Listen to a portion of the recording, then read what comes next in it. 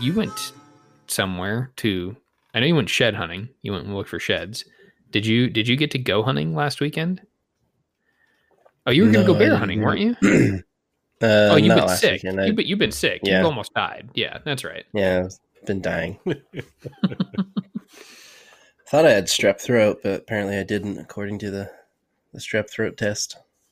Well, So you could have got a whatever. false negative, I guess, right? That's the thing. Yeah, well, then they sent. So that has happened before. So I stayed home from work yesterday too until the lab results came back, and it was still negative. So I guess I'm just a little bitch.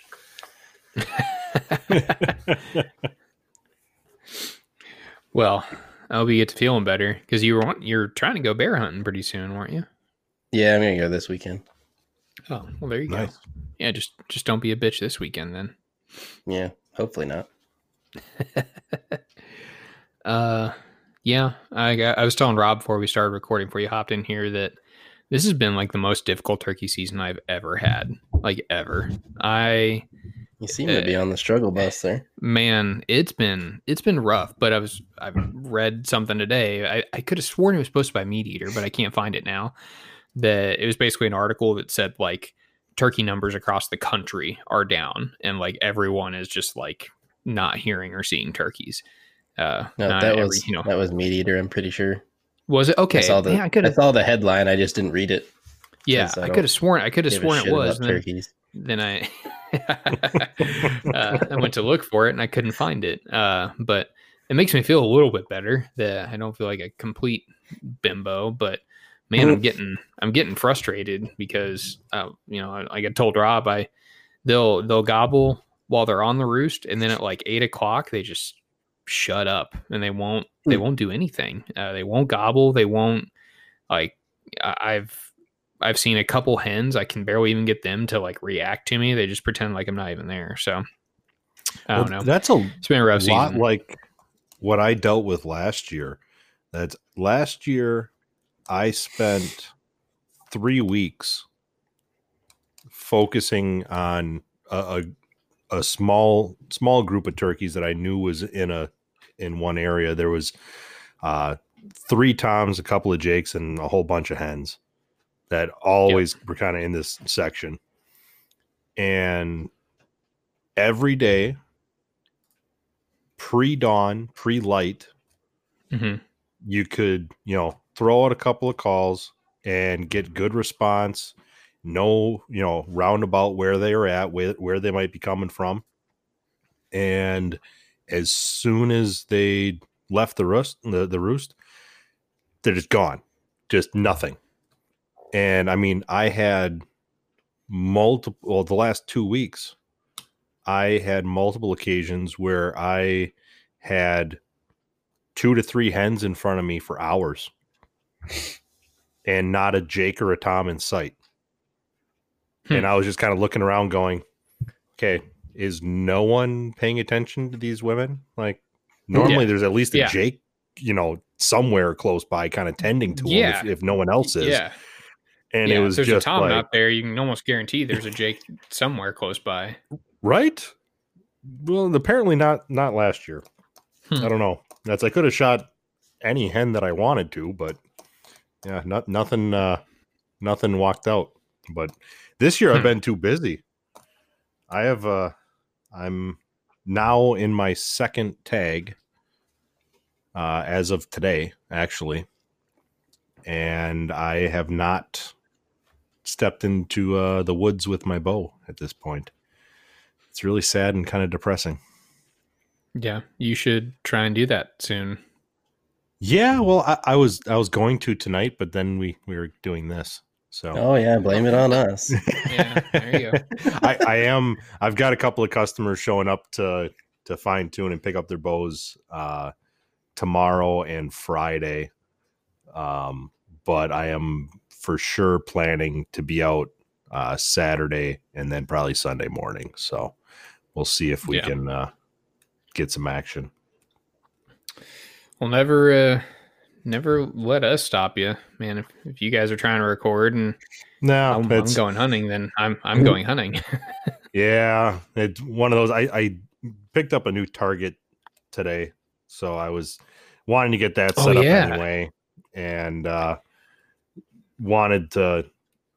I've been busy with customers and working on bows and stuff, and so I wanted to spend a couple hours playing outside with my daughter since it wasn't actually raining today. It's been raining nonstop. Yeah. So I took advantage of that and went, yep, all right, well, I'm going to get the target set up, play with my daughter for a while, and then sit down with a drink and chat with you boys. Yeah, there you go. You It's shoot always that fun to target hunt. very much? I sent, I don't know, 10 arrows into it. And then my 3-year-old was sending arrows out of her little tiny longbow into it. So is it we're easy good. to pull? Is it easy to pull arrows out of it? Yeah. I guess my initial test before I put it in place on against the wall was my 80-pound 30-inch RX3 with my 950 grain Rampages from like 3 yards, and it's I'd have to double check. I want to say it's 16 or 18 inches deep. The target is, and I had probably 4 inches of clearance from the tip to the back of the target. So definitely stopping that's them. Not bad. No, I mean it's literally cardboard sheets just compressed. But that's local guy posted it for sale because he was moving, and he asked if I'd pay $100 for it. I'm like, well, I've been looking at building a frame like that anyway, and 3/4 inch threaded rod that's 7 foot long, 4 pieces of them, 7 foot long. And, the large weight bearing casters. And I'm like, yeah, I'm perfectly fine spending $100 just means to have he the frame assembled it and got the cardboard for you for free. Yeah. So I was fine with that. At some point down the road, I'll probably pick up a bunch of foam and rebuild it. But for the time being, I've got a 5x5.5 target that, now I've got a couple of my small 3D stuff set up in front of it, and it'll be perfect for teaching my daughter and for just doing some. It's in the garage, so I've only got 10 yards with it, but works great for like blank bailing and form work. Yeah, well, it's tall too, which is nice. Especially if you're shooting close. That's part of the problem that I've always had with trying to shoot like in my basement or something like that is it's hard to get the target up high enough to where if I'm trying to watch tuning. The knock, for bear shaft tuning, like you want it as flat as you can get it, and it's always been difficult, but seeing that makes me really want to try it or try and build one like that. I guess I'll see how it works long term. I mean, I know that cardboard is gonna have a slightly higher abrasion rate than the foams and stuff, but right. I know a bunch of guys that have used stuff like this, so I'm not expecting any issues. Maybe long term, but we'll see. It'll definitely serve the purpose, and that's. I mean, I've got a couple of different big boy targets that I'm picking up when I go to the Total Archery Challenge in June, over in Michigan. So if it is an issue, then those will. Guess you'll fall back on those. Yeah. Well, that was the initial plan. And then I saw this. I'm like, well, that means that I could use my big boys for long range and build a little hut and set it up at 100 yards and call it good. Yeah, there you go. Well, tonight we are going to do, I guess it would technically be a part 2 of the Back to the Basics. Myself, Rob, and Garrett are going to take a little time to talk about the process or our individual processes of picking broadheads and arrows and the thought process that goes into that. And then part 2 of this part 2 is going to be talking about building those arrows and just kind of best practices to build better arrows, and not necessarily just with components that we're recommending. This build process will be helpful regardless of what you're using. It doesn't really matter if it's heavy arrows, light arrows, high FOC, low FOC. It's all the same. You can build something quality, then it's gonna help your arrow flight, which is important, and you should do that. So, well, help your arrow flight and your shaft integrity. Yeah. Make sure everything stays together. Absolutely. Yep. And that's important. You don't want glue to be the reason that you lost something because you didn't prep the inside of your shaft right or something stupid like that. That was completely and totally preventable. So anyway, I guess we'll just dive straight into it. Man, I really wish I could find that flow chart. I might still have it. I don't know. I made a flow chart. I don't know. I think Rob saw it. I don't know if Garrett saw it or not. I know that I've seen it. Did you see it? I made that flow chart for picking an arrow, or for picking broadheads and arrows. I guess we could probably tee it off with that. When I am going to build an arrow, when I say arrow, I mean the entire arrow system. I guess I should say that. Yep. When I'm going to build an arrow, the very first thing I do is not pick the arrow. I pick the broadhead that I want to use. Is there any disagreement or agreement amongst the crowd on that, on picking the broadhead first and then building everything else around it? Yeah, that's the broadhead is really the kind of linchpin of the entire system, right? Yep. It's the first thing that's going to hit the target. It's, going to determine the leverages and the forces applied to the components in the shaft. And so it just kind of makes sense to pick that first, because depending on what level of structural integrity you're looking for, what different criteria you're looking for in your broadhead, you might end up, in 100 grain, or you might end up in a 300 grain. Yep. And that decision right there will drastically affect the other pieces of the puzzle. Yep, absolutely. Right. And so lining up that, going through, okay, do I, I guess, how many cutting edges do I want? Do I care if there's venting? Do I care if it's replaceable blades, or if it's a two-piece system with a ferrule and then a solid blade and held in with screws? Or do I want it to be a single piece machined or a single piece forged type head? You know, those options, those different factors are going to narrow down what your head options look like.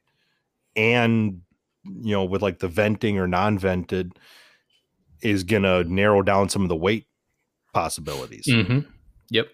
And, it's not necessarily required to have the exact head picked out, but if say that you want a non-vented two blade that's either a two-piece or single piece construction, and you're looking in, say, the 200, 175 to 225 range, because there's a lot of options there for that fit, right?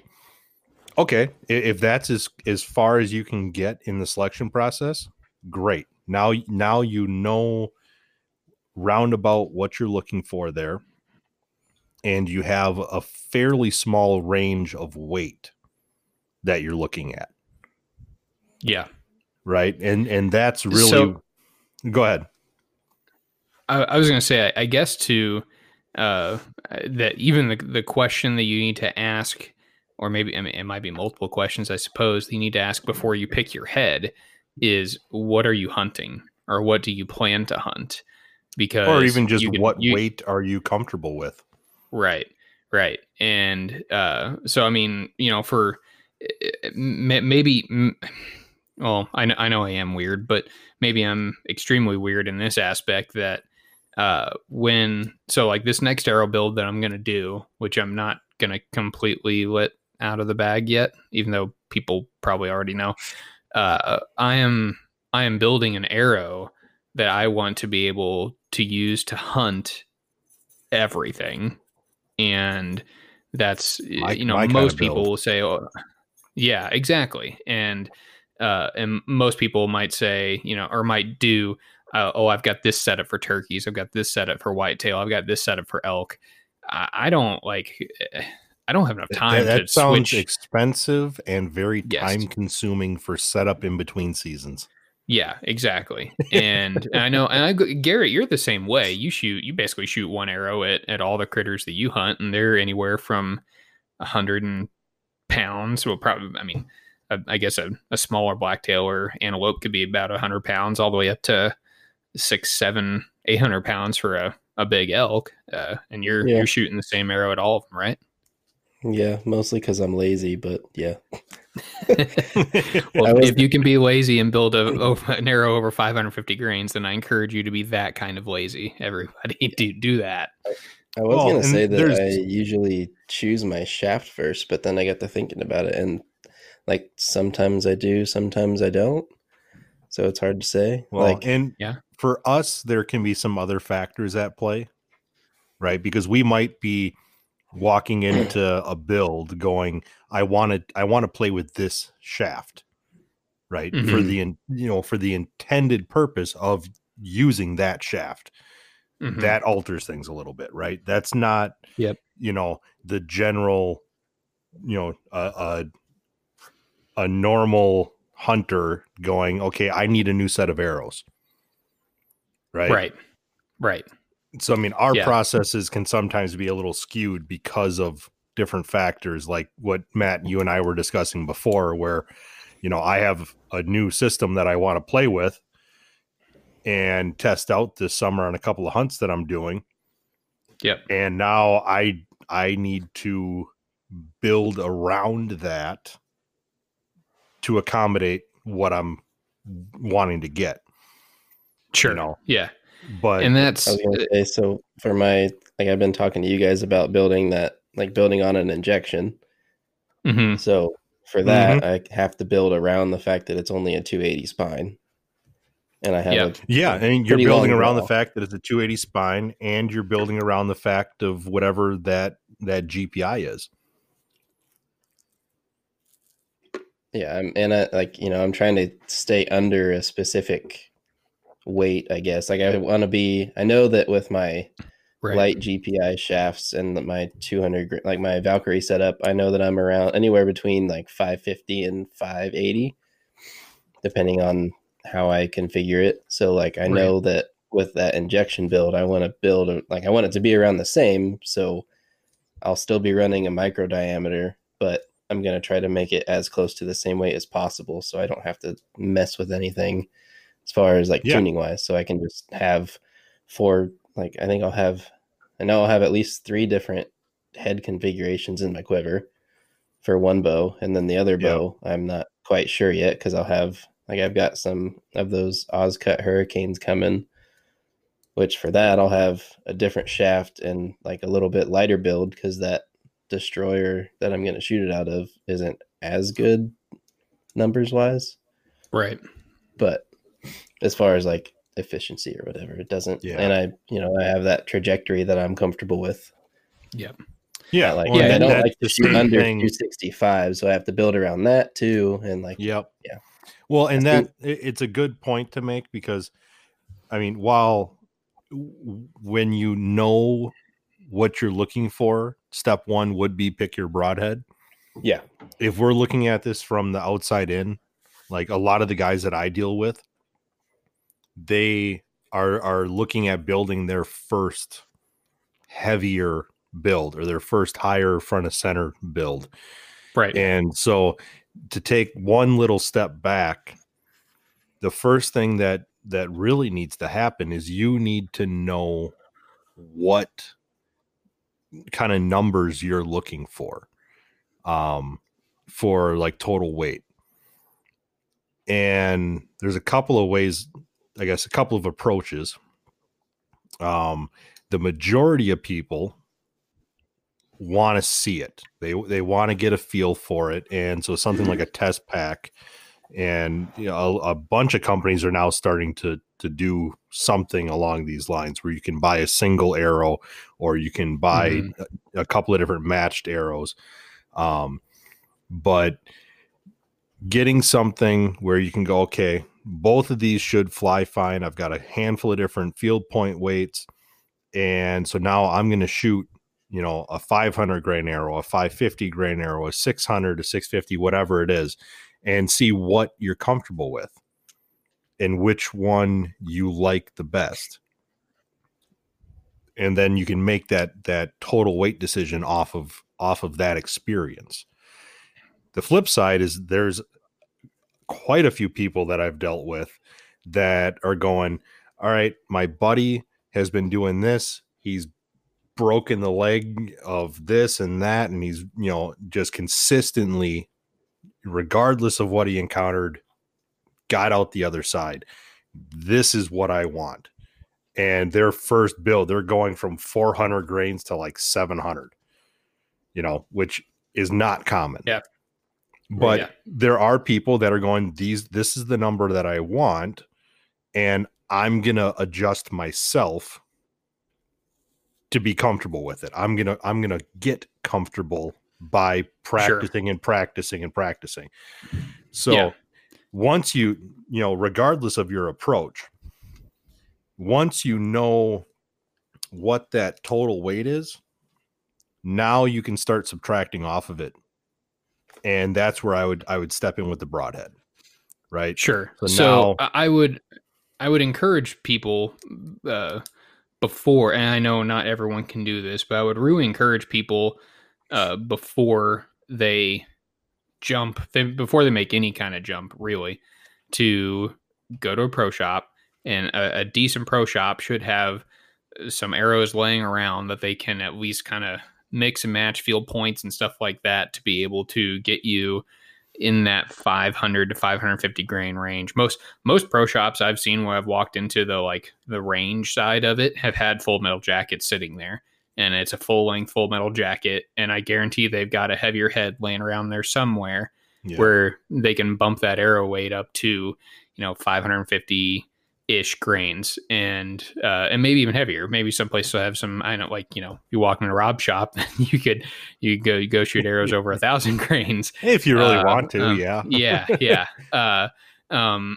So I would really encourage people to try it, at least see what that trajectory looks like first before they start making decisions on stuff. Because one thing I don't want people to do is to say hell yeah, 650, I'm all in, and they get it and they're like, I can't do this trajectory for whatever reason. And it's a mental jump.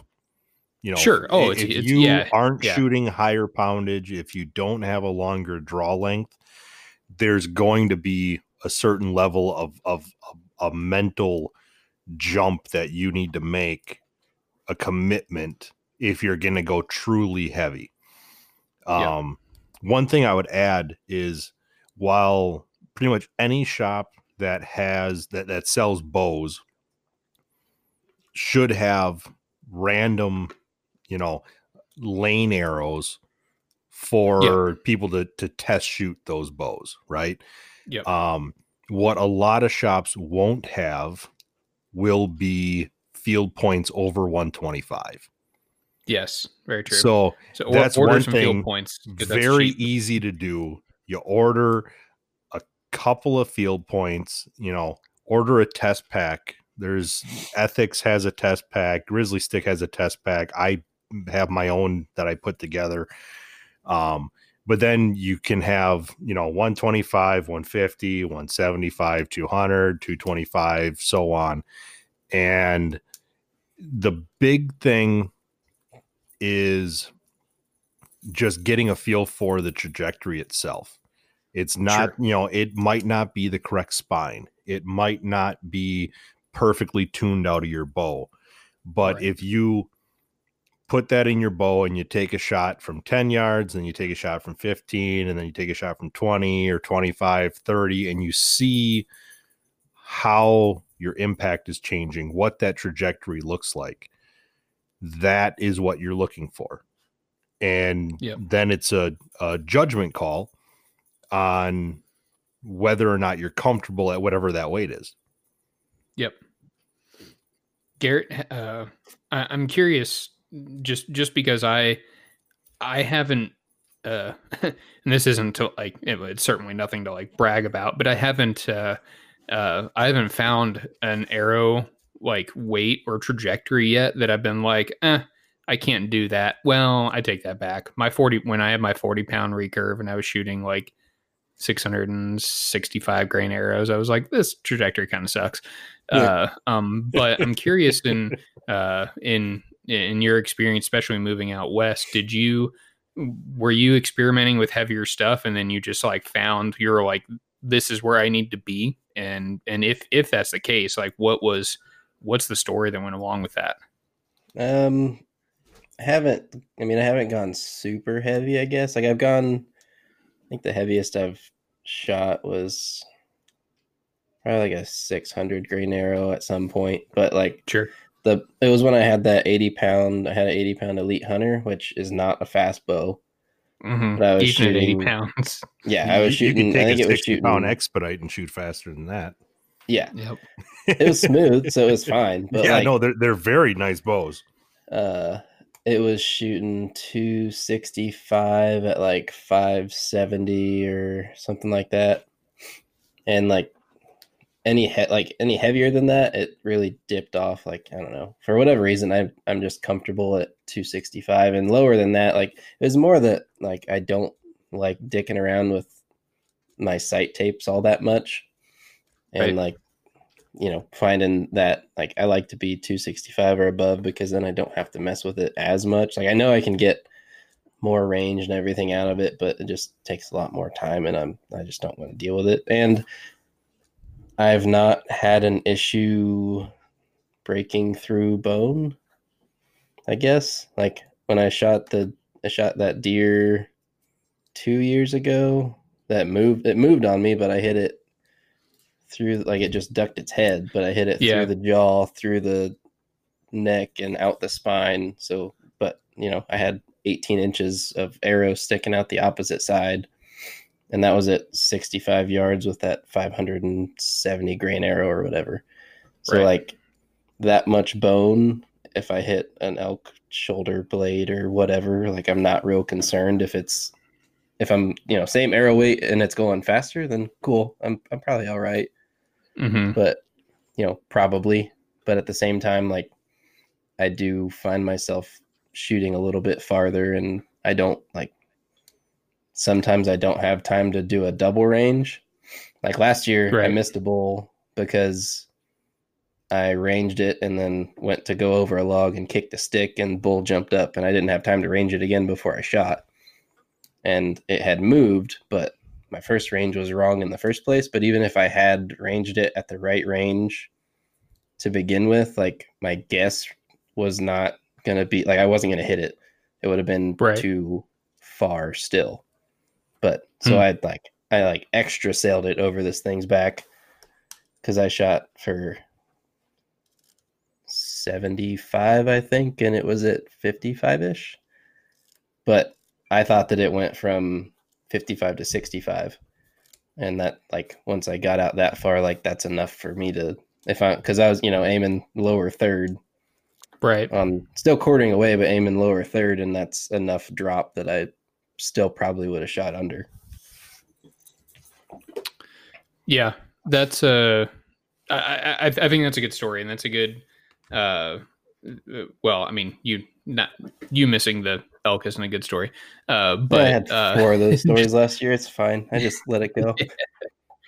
But I think just under it's a good story in the aspect of like you found your max and then you dialed it back, which is basically like what we have been preaching since day one. Like just shoot. And at the same time, it did teach me to like not necessarily like I don't shoot a single pin. I shoot a multi-pin slider, but at the same time, it did teach me that I need to learn how to guess with that slider a little bit better as far as like where I have that last pin set. Like let's say I am shooting for 65 or whatever, but I have it dialed at 60, but I'm shooting like I don't have time to change my dial. Right. Like I need to know I need to know where my holds are a little bit better. And understanding that actual trajectory path and where your holdovers are. That was on me still. Like I missed, so it's on me anyways. But like it definitely taught me that I should have paid more attention to that. Like I knew where it was roughly gonna hit, but my range was off anyway, so it did not go where I thought it was going to. Yeah, and that's for me. Actually, Matt, when we went and hunted Texas, that was with the setup that essentially gave me my bottom speed for compounds. Sure. Because at least for me, speeds using a sight are very different than speeds not using a sight. Oh, like, I have no issues in the 130s, 140s with a trad bow. It's I'm a lot more comfortable up in the 150, 160s, but it's very doable with a traditional bow with no sights. When I got, it was kind of the perfect storm of slow arrow, because I had a customer that blew up their bow like a week before a hunt. I had the exact same bow, and I sold the bow that everything was set up for to him so that he could go on his hunt. And this was in like September. Too nice. And I have a backup bow, but it also is older, lower poundage, and you still have that bow? Considerably slower. I got it loaned out to a buddy right now. Okay, I still do have it. It's an old Bear Attitude. That's I bought it not real clearance rack, late model, ready to hunt package for like $300 at a box store. Yep. And it's a wonderful backup bow because I can set up anything on it and it's just there. So I had that, and I had a I forget, it was somewhere 9 or 950 grain arrow that I'd been playing with, and I was very comfortable with my previous bow in like the 220 or 225 foot per second range. But with that backup bow, I was at like 195, and that was slow with a sight. Like my goal speed, 10-yard pin, 20-yard pin, and that's it. Like Garrett, you're saying like 265, 270 is kind of your goal, right? Yeah. And for me, somewhere in the 230, 235 range is typically what I aim for. If I'm going heavy, that's where I want to kind of bottom out. I think if I knew that like my shots were gonna be 20, 30, maybe 40 max, and like that's it. Like if I were still hunting whitetail, I'd have no problem shooting that speed. Oh yeah, Where like with elk, they'll come in and leave and come back in and leave, and like if I am off by if I'm shooting that speed and I'm off by 5 yards between 35 and 40, like that's a big difference. Oh yeah. Well, and that's like right now, I mean, granted, 80-pound bow, 30-inch draw. I still need to verify this because I've spent my money on other things like targets, and I haven't bought a new chrono yet. But it should be, yeah, that's more money. Oh, I know. Yeah. But that, based on what my RX-1 was doing, this should be right around like 230 to 235. And I ran that out to 80 yards last weekend at a 3D shoot. And my pin gaps, I've got a Fast Eddie double pin XL. I have it moved in to minimize my gaps. And if I have my top pin set at 20, my second pin is 30, and the top of my bubble, which it's all equidistance, which I really like because it gives you 3 reference points with 2 pins. The top of my bubble is 40. That's good. And I literally have that same gap structure to 60. And then 60 to 70, 70 to 80 are like a pin and a half. So your gap doesn't expand anymore from very, 20, very little. That's impressive. My 20 to 30, 30 to 40, 40 to 50, 50 to 60 are all very similar gaps. But that's like, Matt, the test that I did a couple years ago with different arrow weights and speed loss. Yeah. Do you remember that one that I did with Isaac and the limb driven guys? Yep. That's exactly it. It's a 950 grain arrow. By the time it hits 60 yards, it's probably lost like 5 or 6 feet per second. Yeah, it's not decelerating at nearly the same rate.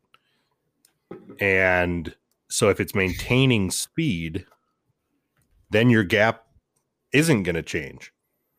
Right. And it just shows the efficiency of those heavier arrows. When they it's carrying itself downrange. Right. And so the really nice thing for me with that is I normally set my top pin around 25 to 27. Which normally will give me a pretty even high-low hold from like point blank, where you're going to be hitting high, back to 35 to 40. And if I did that with this setup, then I would be nearly to 45, maybe 50 yards with the top of my bubble. So at that point, I mean, I don't even have a stand that I can shoot 50 yards.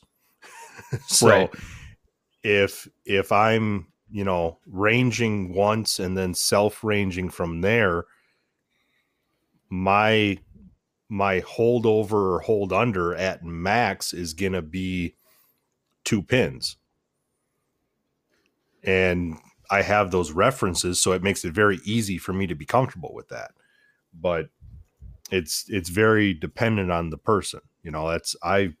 I forced myself to go slower and slower and slower until I found my breaking point, and then I backed off a little bit and went, all right, cool.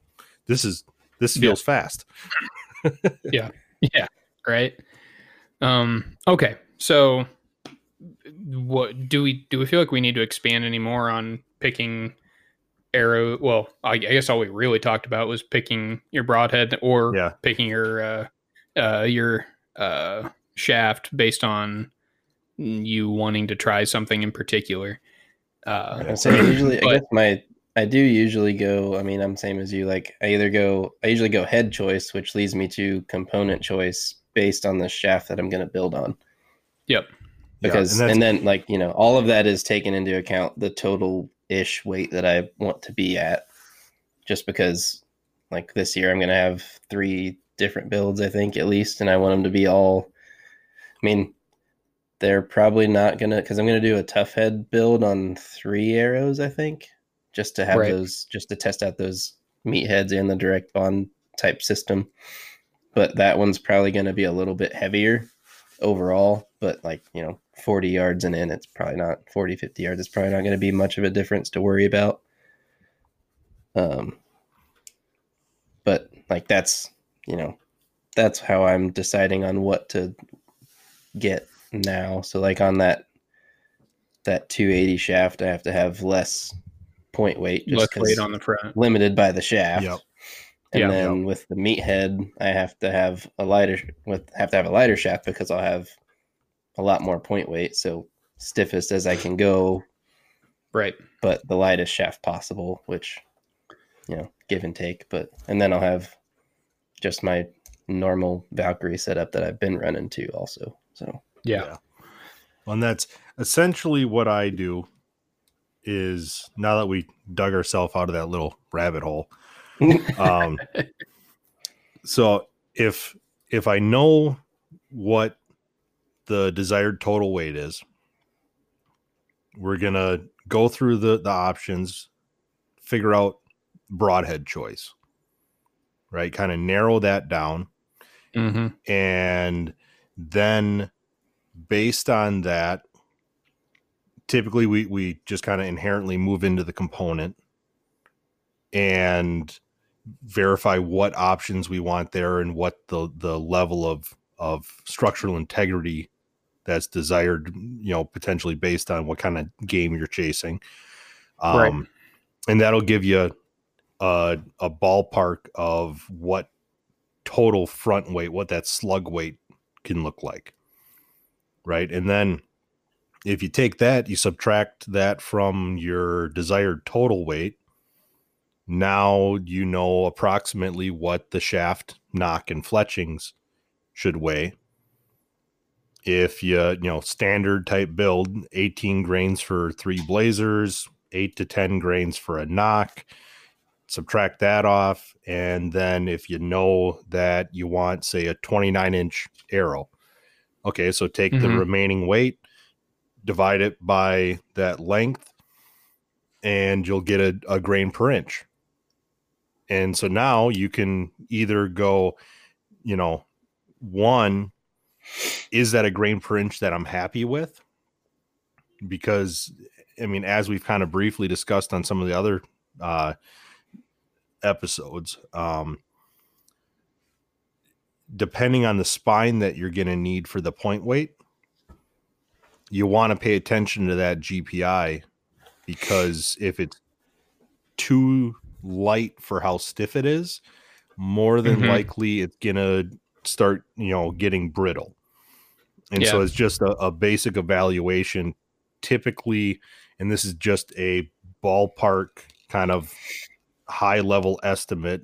It can definitely depend on the actual shaft and materials being used, but typically in like a 300 spine, I'm looking for something that's in the high 8s or heavier. And at that point, I'm not really questioning its durability. Sure. And so if the GPI that you come up with is something that you go, yep, I'm not concerned with that. Okay, now start browsing shafts. And if you come across one and it's heavier or maybe a little lighter than what is, perfectly needed. Okay, well, now do we have room to add a little more weight up front? Or do we have, can we take a little less up front? Either in, like with an ethics system, trimming a little bit or using a little less brass, whatever the option is there for the component, or going, down one step in the broadhead if it's still acceptable to you. But if you kind of follow that process, you can very quickly and pretty easily get the numbers that you're needing for the different areas, and then fine tune as needed to get your total numbers. And yeah, I guess the one thing that I would point out is once you start getting over like 9-10 grains per pound of draw weight, the desired total weight does not need to be perfect, because being, you know, if you want to be at 550 and the build's going to come out at 560, that is not going to be a drastic difference. Right. Yeah. Like if you're building a 400 grain arrow, then 10 grains is probably going to make a difference. But 600 or a 700 grain arrow, 10 grains is nothing. Yeah. You know, I noticed that quite a bit when I started building heavier arrows, and the first couple of shafts I got probably weren't the highest quality. Well, either the shafts or components. Probably was the shafts. You know, when I built a dozen arrows, and they'd be the total spread between the heaviest and lightest would probably be between like 5 to 7, maybe even 8 or 9 grains. I don't know if I ever hit 10 grains, but shooting those arrows, I couldn't have told you which one was heavier and which one was lighter, because the overall weight was so much more in comparison to the grains per pound that I was shooting that it just didn't make that much of a difference. So it's another benefit of shooting something heavier is your weight tolerances become less critical for sure. You touched on something that I really liked in using a component that is adjustable to some extent. Is going to be really, really important to finely tune your arrows and to one, to hit any desired weight that you're trying to, or two to hit the correct dynamic spine if you need to do some final adjusting. So something like Ethics, where you can cut it, or Grizzly Stick, or Black Eagle, or Gold Tip. I think doesn't Gold Tip use? I think they call it the FACT system. It's where you screw brass onto the back of the inserts. So using stuff Black like Eagle that has it too, I think. Right? Yep. Yeah. That's all of the factory Black Eagle stuff is threaded on the backside, and so then you have, I guess like what I have in stock is for 245. There's a 30, 50, 75 grain brass. For 204. This is, I guess, from between Grizzly Stick and Black Eagle, but I have 20, 30, 50, 75. So you can definitely hit a lot of different numbers without getting crazy with like all thread or anything like that. Right. Yeah. And yeah, I know some guys that have used all thread. That wouldn't be what I would use, but I think you can just use brass. But I mean, you can use all thread if you absolutely need to. It certainly can. Oh, yeah, I know a lot of guys that'll use it to match sets of arrows, where, you know, sure, there's always slight manufacturing variances. So you might have a half grain here and a half grain there, and that adds up to be, you know, 2 grains. All right, well, if you really want to get picky, then cut off a small piece of all thread, weigh it, sand it, Loctite it in. There you go. It's not going anywhere. It's Loctited in just like the brass is. Yep. I would, to me, I'm trying to think of how I want to say this without making it sound like something is not important. The shaft is probably the last thing that I look at. I personally pick the broadhead. Well, first I'm looking at the game that I'm hunting, but because I'm weird and I want to shoot one arrow at everything in North America, like I'm just more geared towards a high mechanical advantage head, especially because I'm trying to do hunting with a traditional bow now. And I always feel undergunned no matter what. So I'm always going for something a little bit better for mechanical advantage. But pick the head.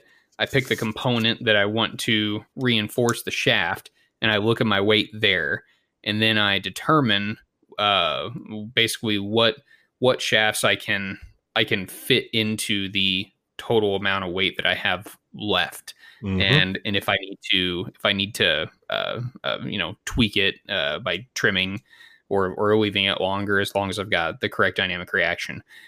But I would encourage people to, I mean, like what you said, make sure you aren't buying something crazy light. Like, don't go and buy some crazy light GPI just because you don't have much quote unquote weight left on what you want to build to hit your desired weight. But when you start looking at the majority of decent carbon and aero manufacturers, it gets more difficult to get into arrows that I wouldn't recommend. Like, I don't. No, I would just say to avoid any of your ultralight shafts. Yes. Yeah, and those are typically labeled as ultralight or high velocity or extreme velocity or some moniker along those lines, and they will be drastically lower shaft weight than the same model shaft in the normal hunting category. Right.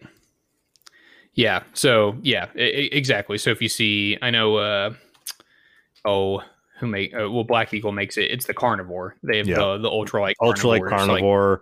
Don't do that. Victory has the like the RIP XV, which is the extreme velocity. Right.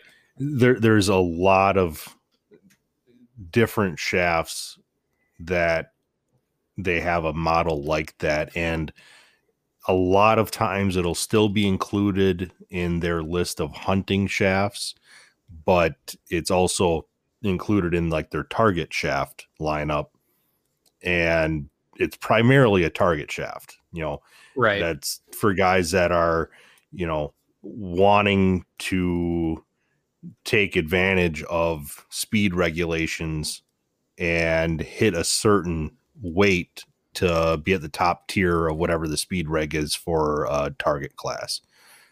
Right.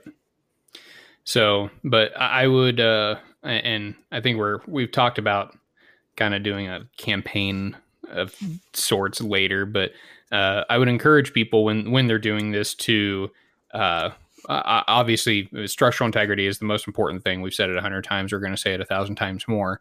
But I would encourage people to start looking at, just start with a heavier head. Like, don't think, okay, I'm going to build an arrow. Here's this 100 grain broadhead I'm going to use. Like, start with a 150 grain head, 175, 200 grain head. Like, a lot of it depends on your total arrow weight that you're trying to hit. So, like, Garrett likes, you like slightly. You typically shoot 150s and 175s, right? I know you shoot 200s too, but. I mean, whatever gets me to well, it depends on the arrow weight I'm going for. So with my destroyer, I'll shoot, I think I'll probably run 150s on it. But with my last year with that Darton, and then this year with the Realm X, I'll be somewhere between 180 and 230 is what I was just looking at, running numbers. Yeah.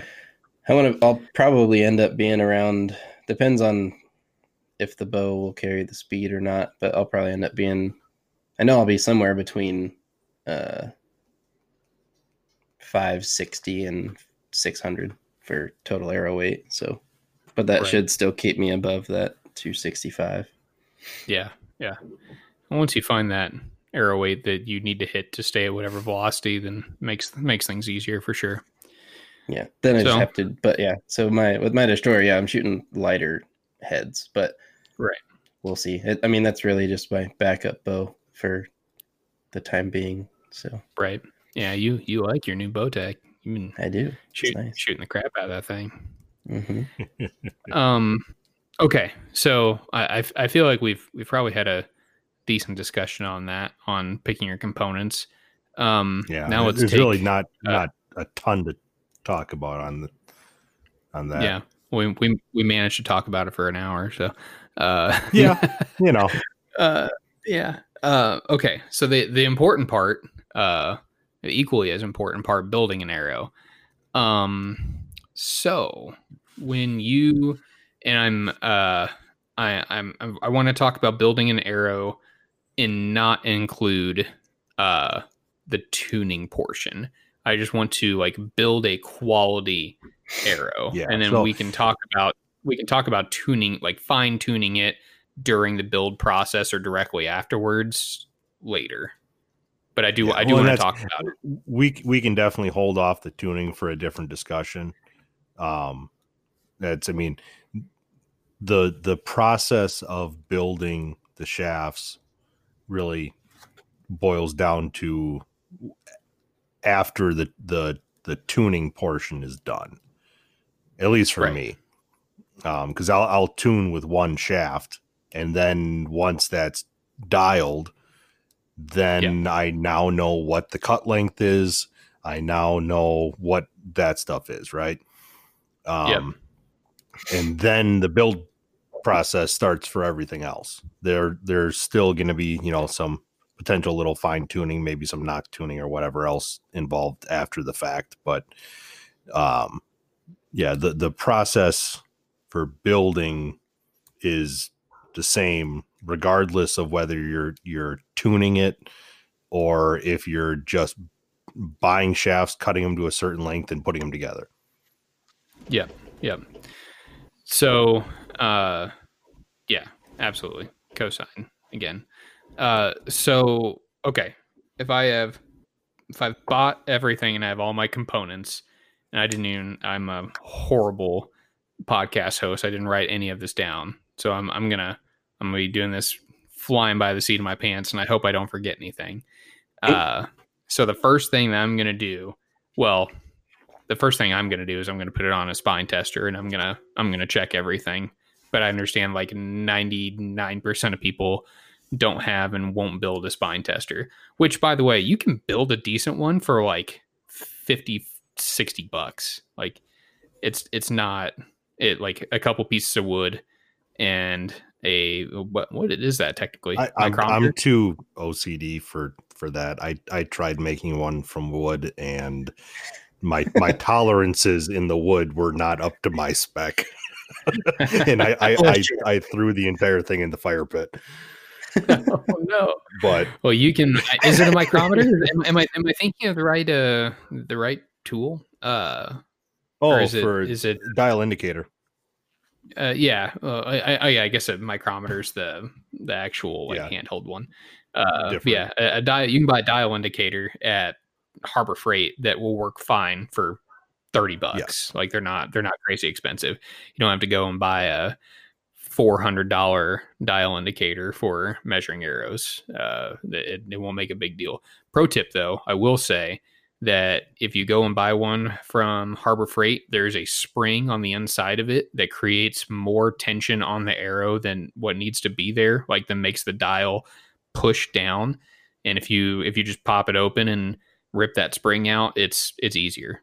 I'll just throw that out there if you want to do that. But then you can't return it. So little tiny sidebar. Most of your arrow manufacturers are measuring the spine through lasers. And so there is you have the spec'd weight pulling from the center of a shaft that's supported 28 inches apart. And there is no additional weight of an indicator or anything else. So if you are using an indicator and you want to be really technical about it, because it will make a difference in your readings, right, then the weight of the needle and the force of the whatever springs in there should be accounted for in the weight that you're using to flex the shaft. Right. Right. But yeah, definite sidebar that I thought we weren't going to focus on the tuning part. Yeah, sorry. Because we could dive into that hole for a while. Oh, yeah. That's a deep dark hole that we'll do that in a 201 series, not the 101 series. So okay, so you get your shafts. The first thing, if you don't have a spine tester, that I would do is I would spin check all of your arrows. Well, two things. The very first thing is I would dry fit all your components, make sure that your components are actually going to fit. This changes a little bit if you're using a sleeve where you're going to have to sand stuff, but that's kind of a different conversation. But dry fit your inserts, make sure that you have the right size, because you don't want to cut your arrows or don't want to get halfway through your build and find out you've got the wrong stuff. So dry fit stuff just at the very beginning, make sure everything fits. The second thing I would do is put everything on a spin tester and try and spin it. You can buy a Pine Ridge spin tester. You can buy a spin tester just about anywhere for like $20. They're not expensive, and they're well worth getting. So get a spin tester. Are sometimes really pieces of shit. Yeah, they can be better than they're okay. That's true. Yeah, but and I will say, if you really want to get that thing spinning, put your insert on one side and it will spin way longer. It's because mass and physics, folks. You're going to learn more about that later. But spin it and look at both sides. And I'm so OCD that I don't even care what both sides look like. So depending, if you have really good quality shafts, you shouldn't see much run out on either side. But if you got something like a 6,000th shaft where you might have a total run out of 12,000ths, then you might see more wobble on one side than you will on the other. And if that's the case, I would start marking the sides that you want to cut off of to get you to your desired length. So, for example, if you have a 32-inch, I'm going to use like really simple math just so I don't get confused. If you have a 32-inch arrow and you need to cut it down to 28 inches, you could either cut 4 inches from one side, 3 inches from one side, and 1 inch from the other, or 2 inches from both sides. And depending on the severity of the wobble, you can kind of alleviate that run out by choosing which side to cut off of. But like I said, if you're using decent arrows, that's typically not a big deal. I cut an equal amount off both sides just because I'm OCD and I want my labels to match. So there's that. But it's all about the gram, folks. It's all about the Instagram pictures. If your labels don't match, people are going to laugh at you. So I would cut both sides, or cut to make the wobble as less as the least amount possible. Do we have any disagreements so far? Would anyone do anything different to start? If you're wanting to be as precise as possible, that's a good way to go about it. Okay. So that's step 2 for me, I guess. Step 3 is I take a silver gold Sharpie and I mark the ends of both sides, both the knock end and the insert end. And I use this as a reference for when I square the arrow. So you can buy like a G5 arrow squaring device. It's like $30 or $40. It's not crazy. There's another guy that sells like 3D printed ones for like $20, and you just like buy a little piece of sandpaper and put it in there, and I guess it works great. I don't know. But point being, you're going to square the end of that shaft. There's probably a dozen arrow squaring tools out there anymore, I would guess. But squaring the end of your shaft is going to do two things, one for both sides. One, if you're squaring the knock side, it's going to make sure that you have equal force when that bow is pushing on the knock, to where if you were sitting at like some type of extreme angle, the knock would push on one side more, and you could end up either one with a broken shaft or a broken knock. So having it as even as possible is going to alleviate any issues of possible splintering on the back end, because it's going to apply equal force all the way around the entire arrow instead of on one spot. And it's going to make it more accurate. And two, when you do it on the insert side, it's going to prevent wobble on that front end, especially when you get your broadhead on there, and eventually alleviate any kind of planing or uneven flight that you could could have as a result of the front end not being square. Rob, I know you've built a ton of arrows for customers. Do you have any words of wisdom on squaring? No, I mean, I know a lot of people don't mark when they square. They'll just, run it 5, 6, 7, whatever revolutions and call it good. Right. But the beauty of marking it is then you can see your high lows, and right. So if I take that Sharpie and I mark the end of the shaft, and when we say end of the shaft, we're saying the actual end. You're coloring the wall thickness, like that part of the shaft. Yep. And so then you start squaring it, and if you look at it, you'll see that you now have colored spots and then bare carbon. And that was the bare carbon was your high spots, right? And so if you keep squaring until it is all carbon again, you know that it's square. So that's a very easy reference if you're wanting to pay attention to that. One thing to note with squaring the knock end is that unequal force can cause differing reaction at launch. Because the shaft is going to flex differently. Spine alignment becomes even more important at that point. Well, and that's there's a lot of different arguments on spine alignment. But the big thing is that you want all of the shafts, if at all possible, to be having the force applied in the same alignment. So having them all square and being applied square, the force. And then that's going to alleviate a lot of what people tend to fix with knock tuning. The secondary part of that is there can be some variation in how the shaft is flexing because of the spine, because of stiff and weaker sections, cross sections of the shaft. But that's a different topic. Yeah. So squaring, do that. It's helpful. There's nothing bad that can come from it. Okay. So you have cut your arrows to alleviate any wobble from either side.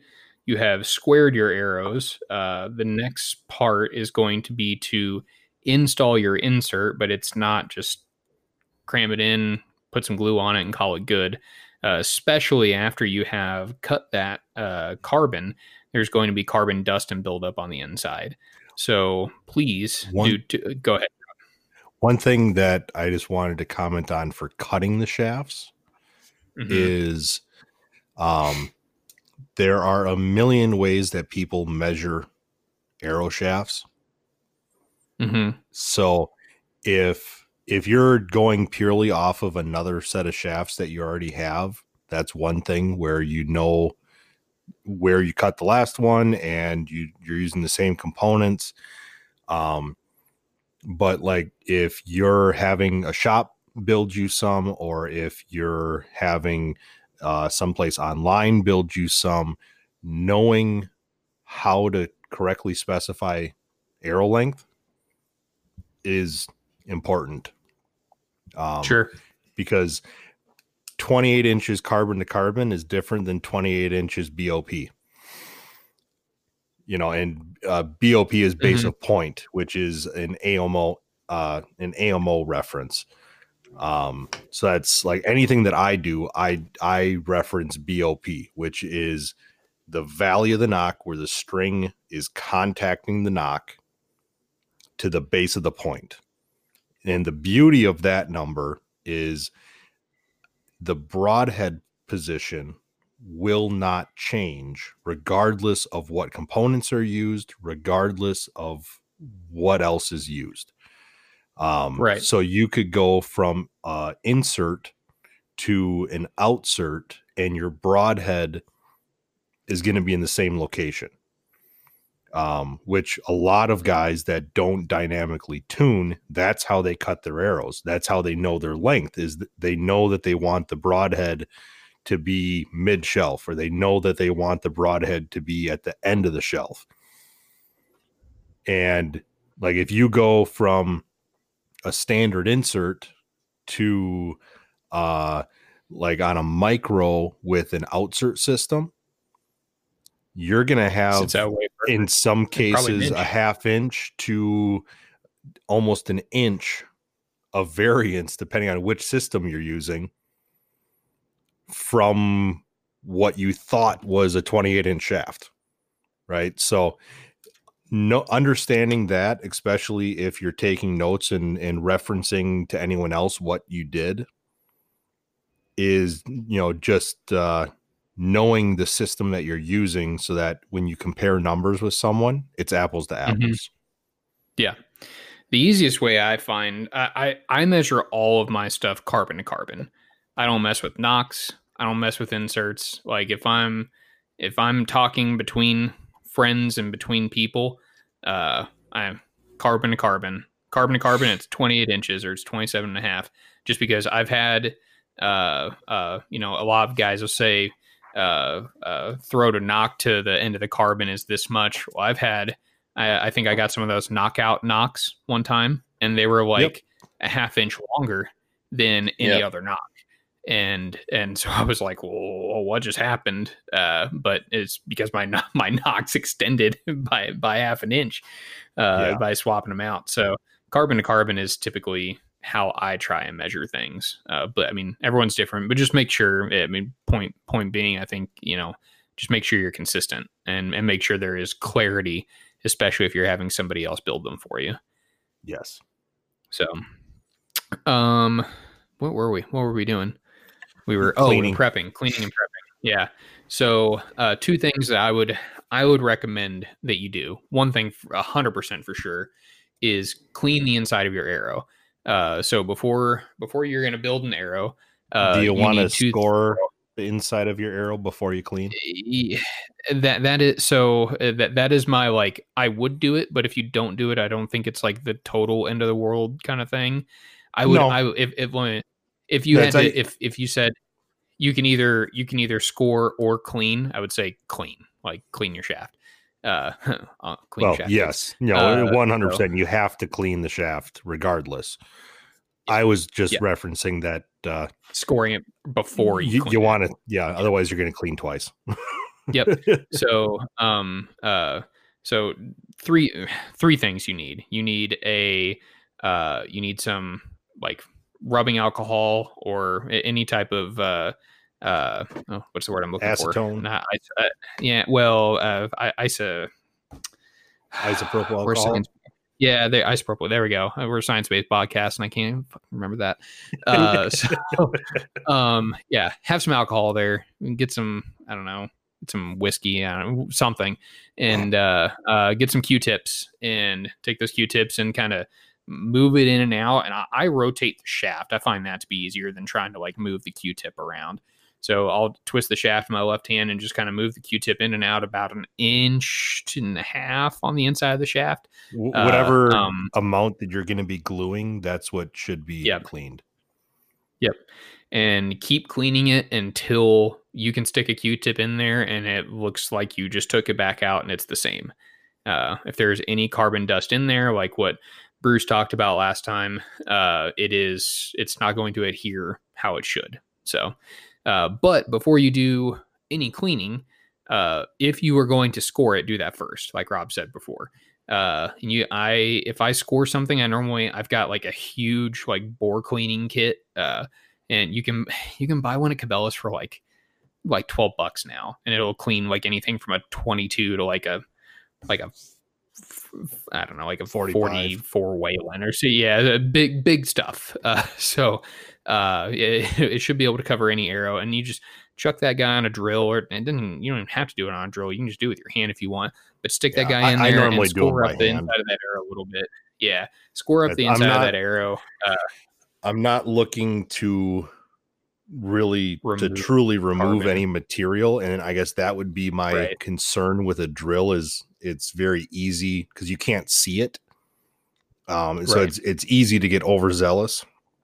The purpose behind scoring the shaft is just to put some like micro grooves in the shaft material, and it can also, like as Bruce mentioned last week with different coatings, it can take off and score that coating because most of the coatings, if a shaft does have a coating, are for the purpose of reducing frictional coefficient.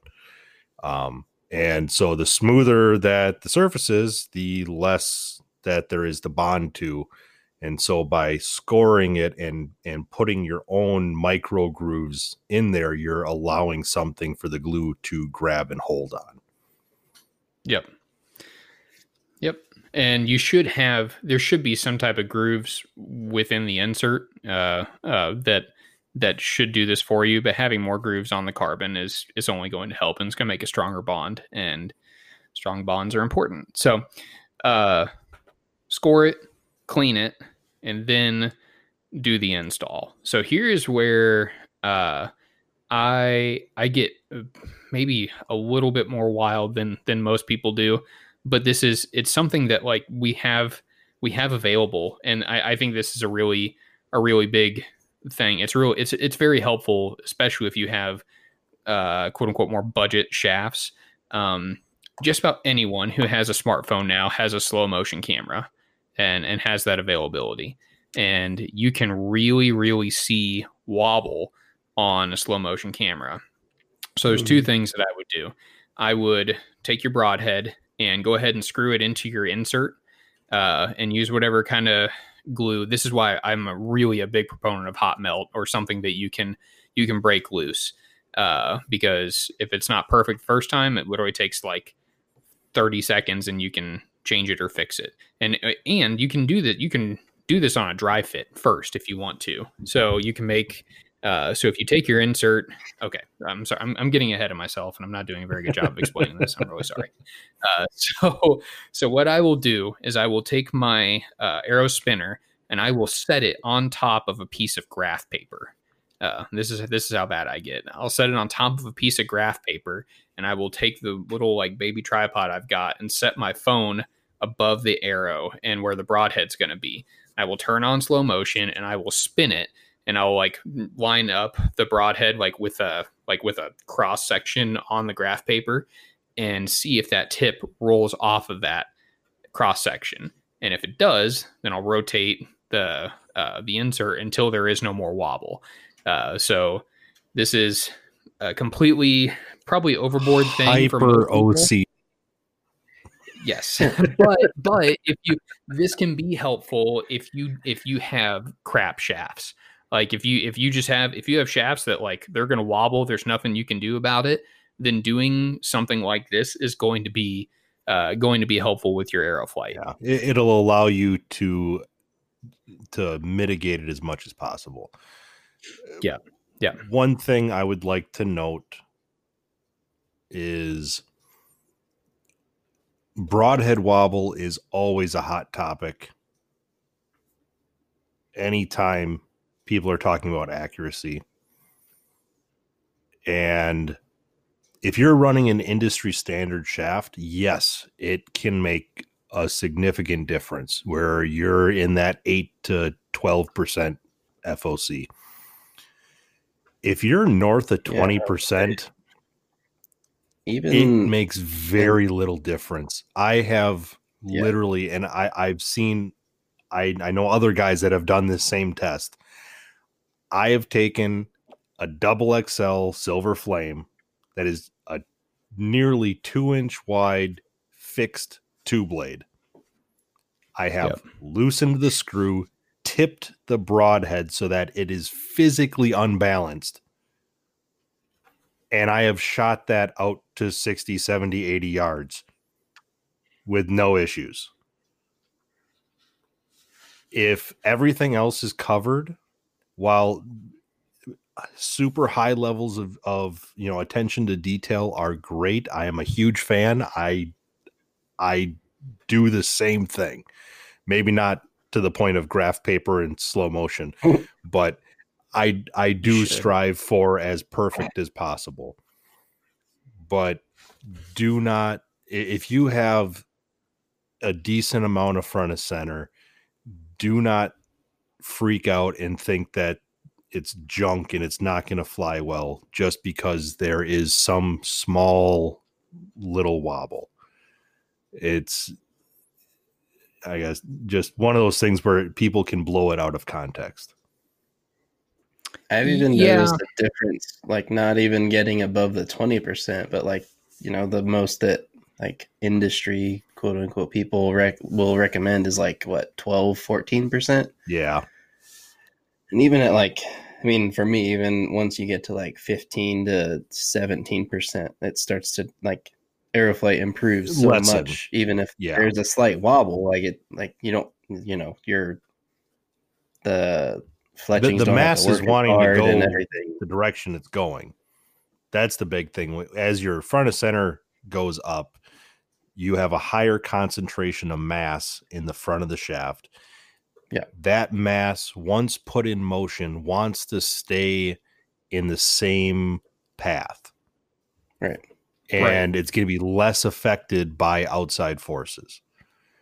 And I guess I mentioned 20% because the majority of stuff that I build and I shoot is always above 20. Right. And so that's what I tested with because that's what I was using. So I did not do a full-blown test where I was, going down an FOC, seeing where, it became more apparent. It was just if this is such an issue, okay, here, I'm going to do this. And then I shot it and I went, well, it still works.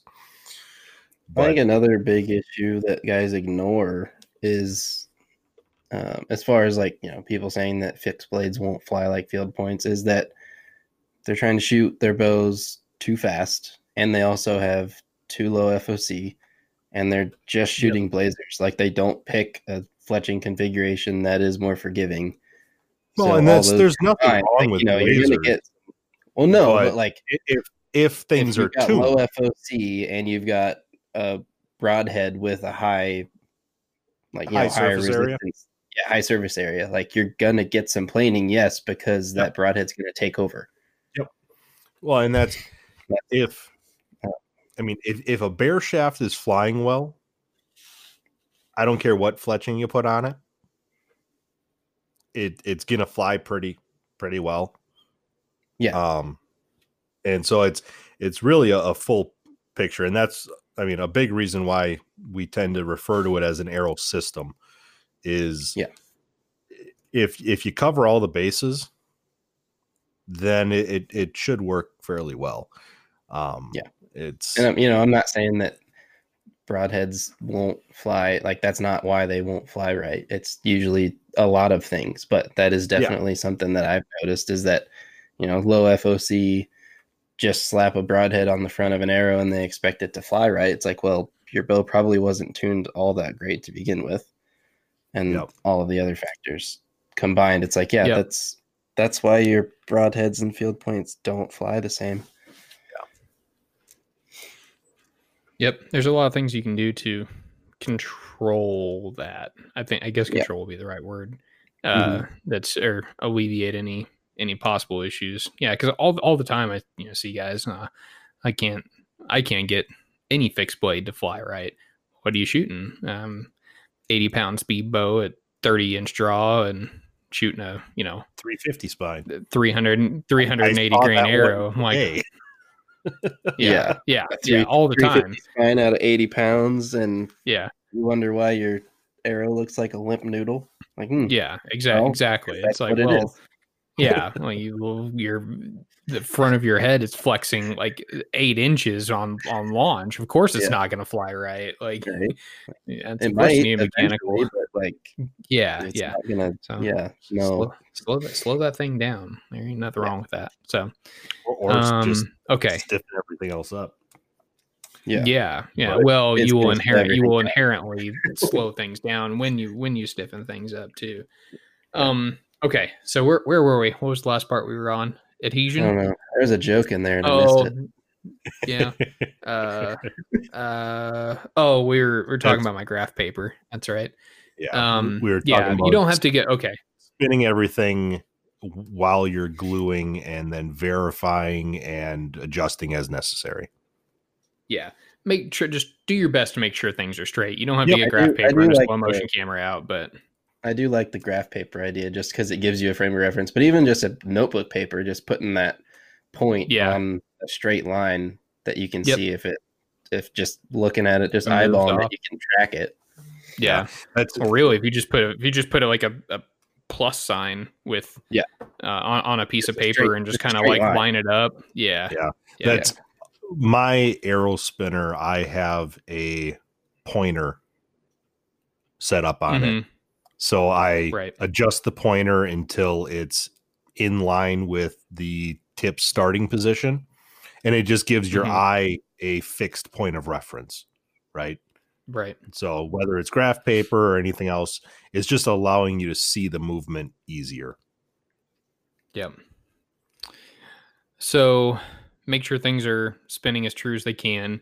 Then glue. Use a quality glue. There's a lot of good options out there now. There's all sorts of good impact resistance glue. I'm still partial to hot melt just because I can take it in and out like so easily. That's what she said. And you can just really, really quickly change things, which because I'm always, especially with trad archery, I'm always, pulling weights in and out and trying to get the correct dynamic spine. I find it to be a lot easier. But there's lots of other glues out there. Cool Melt. I've never messed with Cool Melt, but I actually watched a video on it the other day and it looks pretty nifty. So Cool Melt, I love for testing. I do not like it long term. Yeah, I'm gonna use it on those sleeves. The sleeves, yes. I have no issue with the sleeves. I guess as long as the sleeve is held in place, by like the head or something. Aside from that, because I guess the issue that I've had with Cool Melt is it is a very low temp glue, and if I'm doing form work, like blank bale type stuff from like 3 yards, where I'm not, I'm not looking at really shot placement. I'm just working on form. I'm working on shot sequence. You can rack up a lot of shots in a couple of minutes if you're, just one arrow, you shoot it, you take one step, you pull it out, go through your shot sequence again, you shoot it, take one step, pull it out, and heat is building up in the metal. Yep. And after a handful of shots, all of a sudden you pull out your arrow and you no longer have components. Yeah, that's really frustrating.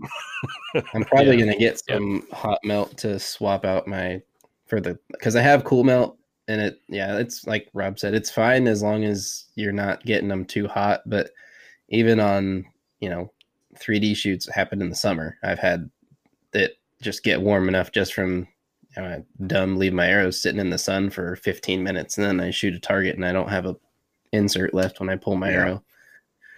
But for getting stuff just set up, it's perfectly fine. And another thing that does help, but it's so it helps, but not great, doesn't alleviate the problem, is just make sure that you set it right, which I think most people don't. They think that it's, since you use heat to put it on with, that you don't have to set it right. But I've found that, you're supposed to set it with ice water, I think. At least that's how I do it. But, a lot of guys don't. And then they're like, well, why did my insert fall out? It's like, well, did you set them?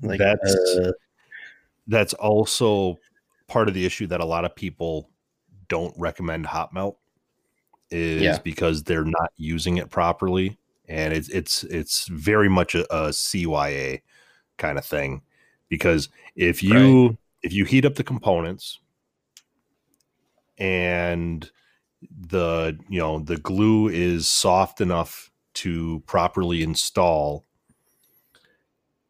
then there's residual heat in those metal components.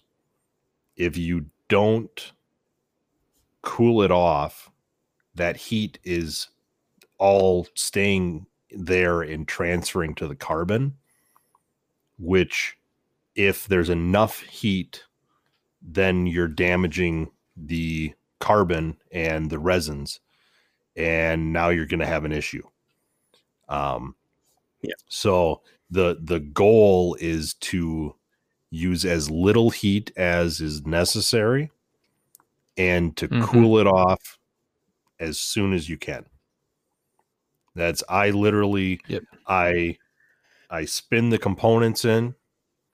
I make sure that it's fully seated, and if you're using an outsert system that is integral, or that you're installing both at the same time, insert and outsert at the same time, I would then spin it, double check that my length is correct, and I have a jig set up on my table for that, so I have a tape that's on the table, and I have a pin that I just pop the knock onto the pin. Length's good. Spin it. Good. Ice water. It's literally a couple of seconds. And so you're just limiting the heat exposure. Yeah.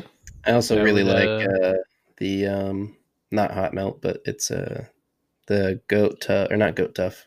Goat Tough's good too. Goat Tough is good. Yeah. What's the other stuff I use? Just because it's more accessible. The Gorilla Glue, just gel, like the gel super glue the gel stuff. Yeah, I like that stuff a lot. I think, Matt, you said, do you use the non-gel? No, that's Blaine, I think. Oh, okay. One thing that I've used that I really liked is the AAE. I think it's Max Impact. Yeah, it's like a rubberized glue, and it's black. It's awesome. That stuff's really good for the Valkyrie components. Yeah, well, I bought it for Valkyrie because that's what Brent recommended. Yeah. But note, on a lot of these glues, they have a shelf life. Not only do they have a shelf life, a lot of them need to be kept refrigerated, and if they aren't, they will become brittle and it will break. Yeah, so in your glue choosing time, do a little research. I mean, just about any glue out there will work fine, but don't go buy like I think that the Max Impact, I think, is one of those. Like, it has to be refrigerated, and I think after like 6 months they're like, yeah, throw it away, it's not going to work. So just keep an eye on that stuff, because I don't want you to go through all this trouble. You're a normal bow hunter that you might build one set of arrows a year, pay attention to the shelf life. Yeah, because I know guys that have had the same bottle of glue for 5 years because it'll do 6 dozen shafts or 10 dozen shafts, right? But they only build one set a year. And then they wonder why all their fletchings are falling off. Yeah, and that's a big one. Is vein glue is notorious for that. And the one thing that I would point out for evaluating glue is glue is going to have an initial set time, and then it's like a working period, and then it's going to have a cure time. So when you're picking out a glue, if you're just looking through, the different stuff from Gorilla and Loctite and whoever else that you might be looking at for different types of epoxies and, super glues and everything else, is definitely pay attention to the working time, because if you have something that sets up within 5 seconds of, pressure being applied, you're not going to have time to do any spinning. You're not going to have time to check before it's pretty much locked in. The second part is that cure time. which plays a very large role in how brittle, I guess, how impact resistant the glue is. The faster that a glue is cured, typically the more crystalline and the more brittle it will be. So that's, like a lot of your epoxies, you might have a 2-hour cure. You might have something that's 24 hours. Like if you were to compare the two, the 24-hour is going to be a softer end product, which is going to be more impact resistant. So just something to pay attention to. Yep. So you glue it and then you just shoot it, right? So then we're getting to like the bane of my existence, which is fletching. I've built a lot of arrows and I've fletched a lot of arrows, and I still suck at it. I'm just not good. I don't understand. Matt, like to consider myself like somewhat brings me joy. I like to consider myself somewhat of a craftsman. Like if I see something, I'm like, I can build that. And normally I can. Hell, I built an entire covered awning, like a 30-foot covered awning, covered my entire back porch. Can I fletch a damn arrow? No, I can't. Joke's on you. I can't do it. I don't know what the problem is. Sometimes I use like way too much glue. Other times the glue, like there is no glue on it. I don't understand. I don't get it. So I don't know. Listen to Rob and Garrett on this next one, because I don't know. I suck at gluing and fletching.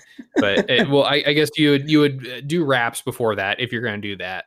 I like paint, but either way. Yeah, that's something I kind of want to mess around with on another set of arrows, but I don't I've never painted anything, but I guess that probably could help. That is one thing that I've been debating on playing with. Garrett, what types of paints are you using? So don't use Rust-Oleum because it's shit. It just peels off like it looks like you got sunburnt and all your skin's peeling off is how bad it peels off. I've heard that. It just doesn't adhere to the carbon, and it might be that I should have like sanded it down a little bit more or whatever, but I'll take like not even like not steel wool, but you have to do like normal paint prep. Yeah, normal paint just prep. Just normal, like the Brillo pad, just the green one or whatever. Rub that on it real quick, and then clean it like you would the shaft, which was with some alcohol or whatever. And then I used Krylon. I put a base coat down because I usually use fluorescent colors, so I'll put a base coat of either flat white or semi-gloss white, and then the fluorescent Krylon colors are like kind of see-through.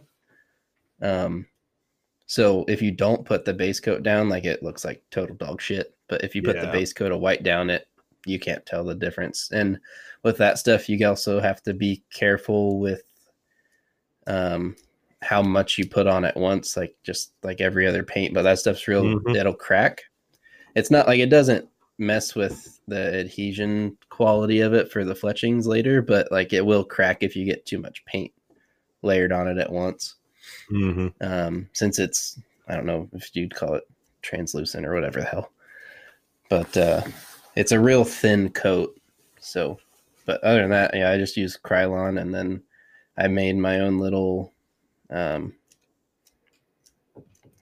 cresting machine that's pretty podunk, but it was like I bought like a $3 little tiny fan at Walmart. It's just one speed, which is a little too fast, but it's fine.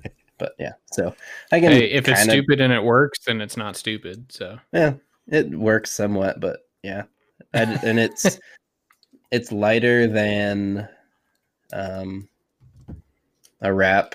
Like I think with all like even the heaviest that I went or like if I got a little heavy handed with the white, it still only ended up being 6 grains, 5 or 6 grains. And that's painting like a, 8-inch portion of the arrow. Yeah. It's lighter than most wraps for sure. But I mean, most 4-inch wraps are around 6 to 8. So yeah. And even, I do shoot veins, and I shoot longer veins. So I just wanted to try the paint to see if it would work, so I wouldn't have to use a wrap too. Cause then I've got like 50 grains on the back of my damn arrow.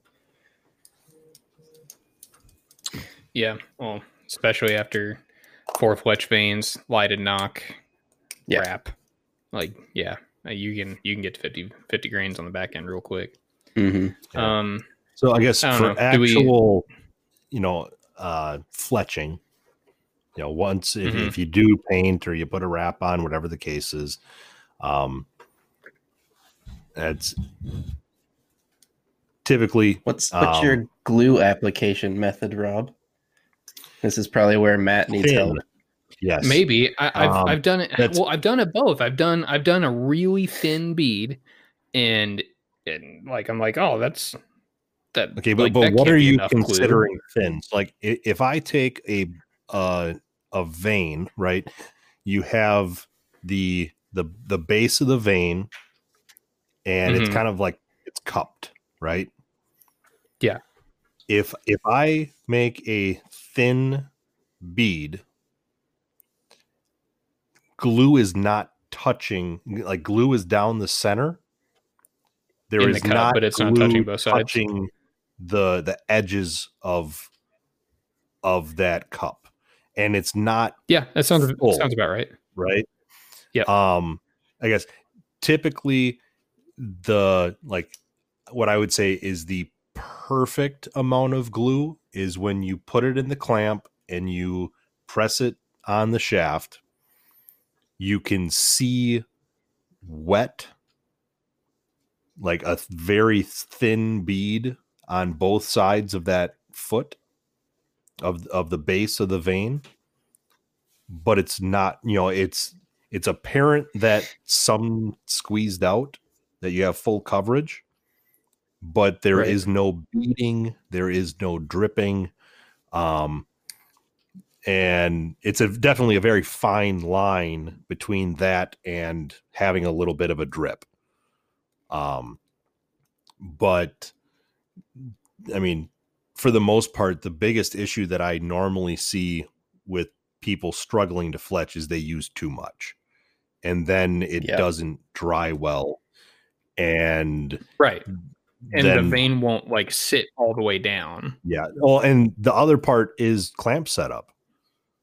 Yeah, a lot of the time, if that vein's not sitting all the way down, that's more. It doesn't matter what you do for glue. Yeah, if your vein's not sitting on the shaft all the way, before you even put any glue on it, you need to address that your clamp is not set up right. Yeah, again, dry fit. Always, but yeah, set it down, look at it from all angles, and make sure that it's gonna sit all the way down, and then like check your clamp, make sure there's no glue buildup or anything like that, which is pretty common. That's before I start a set of arrows, I always clean my clamp to remove any glue buildup from the last time, and that's primarily because it's a lot easier to clean the clamp after it's dried. When you wrap up a set, there's probably going to be some glue on there. And if it's wet and sticky, Q-tips are your friend. Come off. So I'll clean it before I start a set. I will position the vein in the clamp, have the arrow in the jig, and then fine tune the position until if I look at it from any angle, I can't see light. If you're seeing light in any portion, or you're seeing a gap in any portion, then you're not going to have good adhesion in that spot. It's not going to magically pull itself down with the glue. So depending on the type of clamp, with a straight clamp, you're going to be limited on the offset that you can do. And you really don't want to go too crazy with it anyway. 2-3 degrees is good. And so I'll fine tune in that area to make sure that I have it fully seated on the shaft. With a helical, then the jig position can change a little bit because you're now you're working a larger portion of the shaft and you're kind of wrapping around. But it's the same thing. You want to make sure that it's fully seated and that you don't have any gaps. You don't have any spots where it's lifting. And once you're happy with the positioning, then you glue.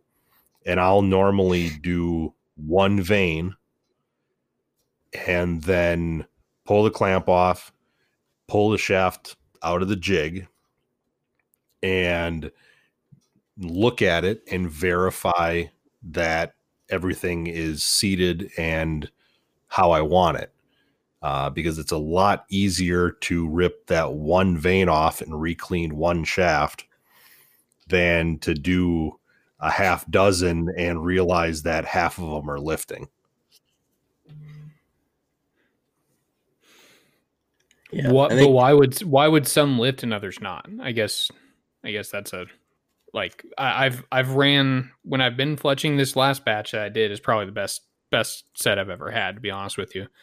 But I'd run through 4 or 5 arrows and I have a single one go wrong, and then and I'm putting the clamp on the same every time. Nothing's changing. I press down on it to make sure that it's seated. And then I'll take the clamp off of one, and one is just sitting halfway out. That pressing is probably what it is. You shouldn't have to press down too much.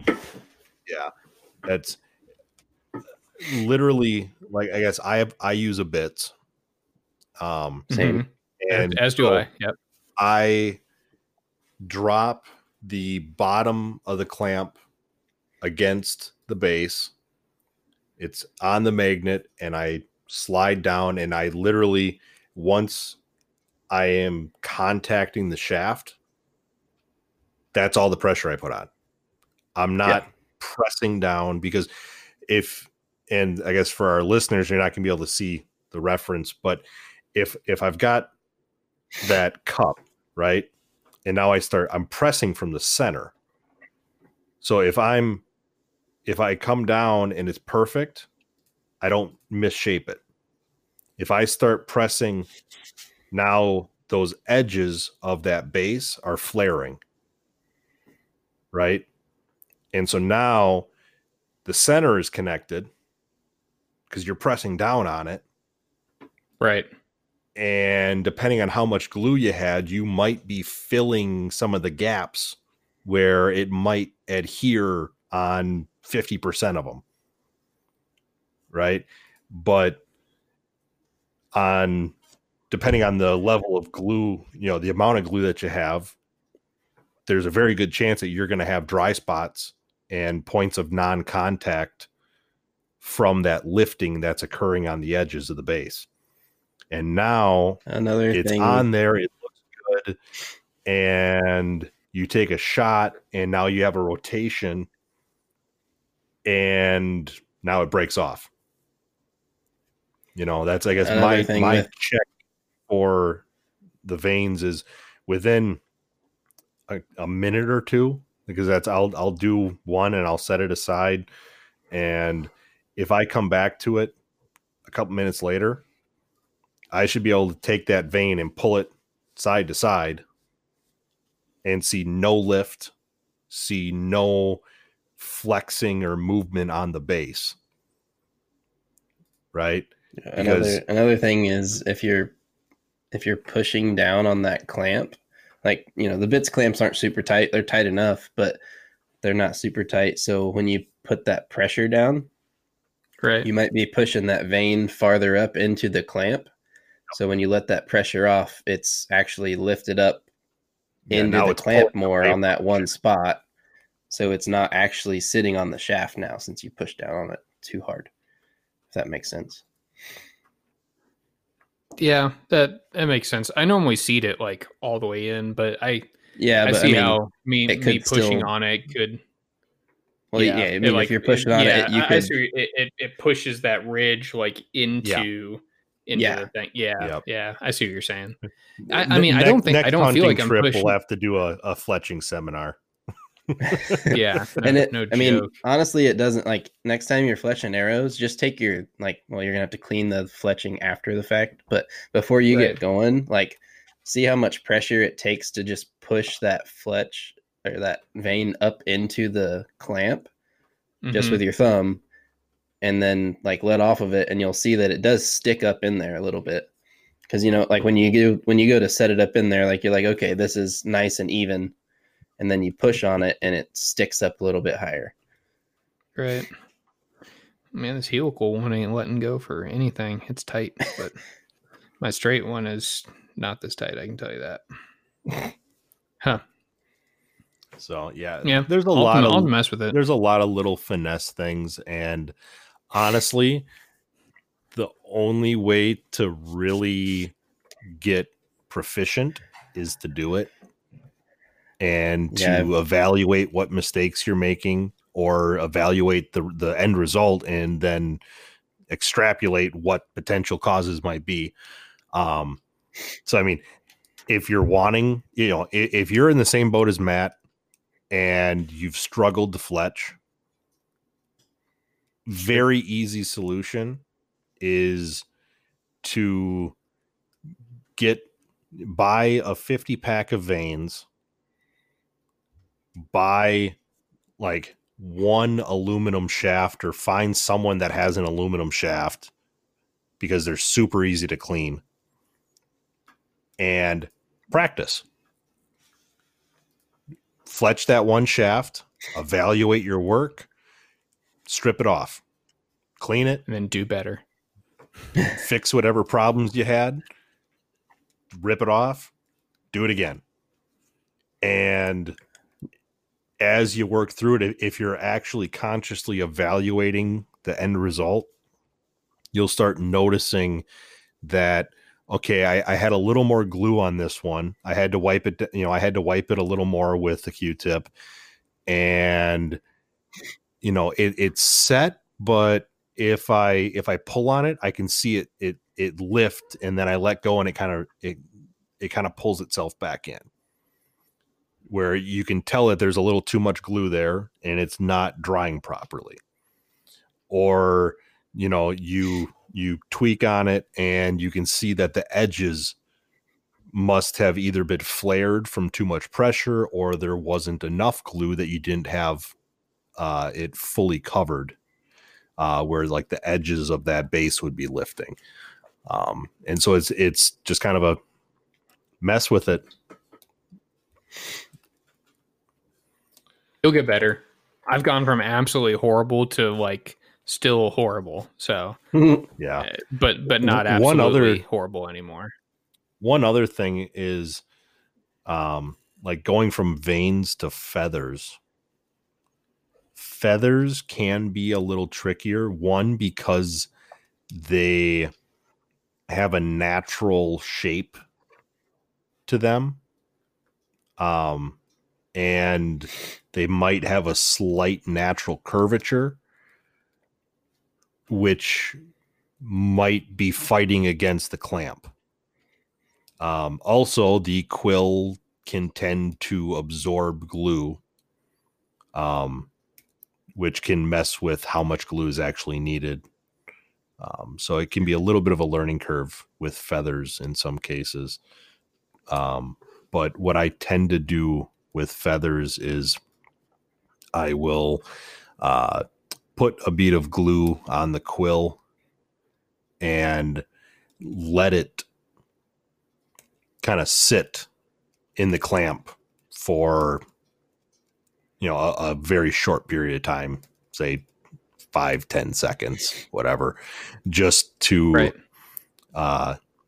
let the glue kind of absorb a little bit into that quill and just slightly set up. And then I'll clamp it.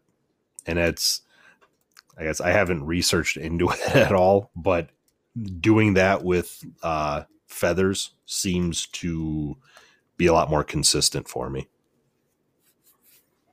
I'm just going to go ahead and say it. If you're using feathers, get some fletching tape and don't even bother with glue. Yes, I love fletching tape for feathers. It's so much easier. Yes, it is. When I got fletching tape, I was like, oh, I can I don't have to suck at fletching anymore. Yeah. Right. And I'm not covered in glue. This is great. Exactly. Yeah. Yeah. Well, one thing so my difference in for glue application between Rob and I, I've always done it this way. And since I was a little kid, I actually started, it's probably not fair, Matt. I started building arrows and pens with veins on them when I was about 5 years old. And I've fletched my own arrows and everybody else's arrows I know since then. So I've had a lot of practice. But as far as my glue application, I'll put a little thin bead, and it usually depends. If I have goat tuff or something with a really small nozzle, or sometimes I'll buy some little, I think they're called pipettes or something. Yep. And use those for glue. But if I'm using that Gorilla Glue gel, the applicator is a bigger hole. So I'll run a thin bead on the front, a thin bead on the back, and then I'll just dot it down the vein. And it usually, it's never too much glue, but it spreads out nice and even once I do put it down. But since I can't get as fine of a line due to the point, I just do it that way. Yeah. That way I'm not getting too much glue on it. But yeah, so if you guys are using a super glue bottle that you had to cut the end off of or something. But. Definitely dependent on what glue you're using and what the applicator is like. Yeah. Because any glue, those little pipettes are lifesavers. Oh yeah, those are nice. You can just buy those things on Amazon by the 1,000. But yeah, any glue that has a larger opening or one that you had to cut the tip off to open, you don't always have the most precise control. And so the one thing is that you have a fairly good, I'm blanking on the technical term, but the liquid adhering to itself. And so you can kind of control the bubble on the tip.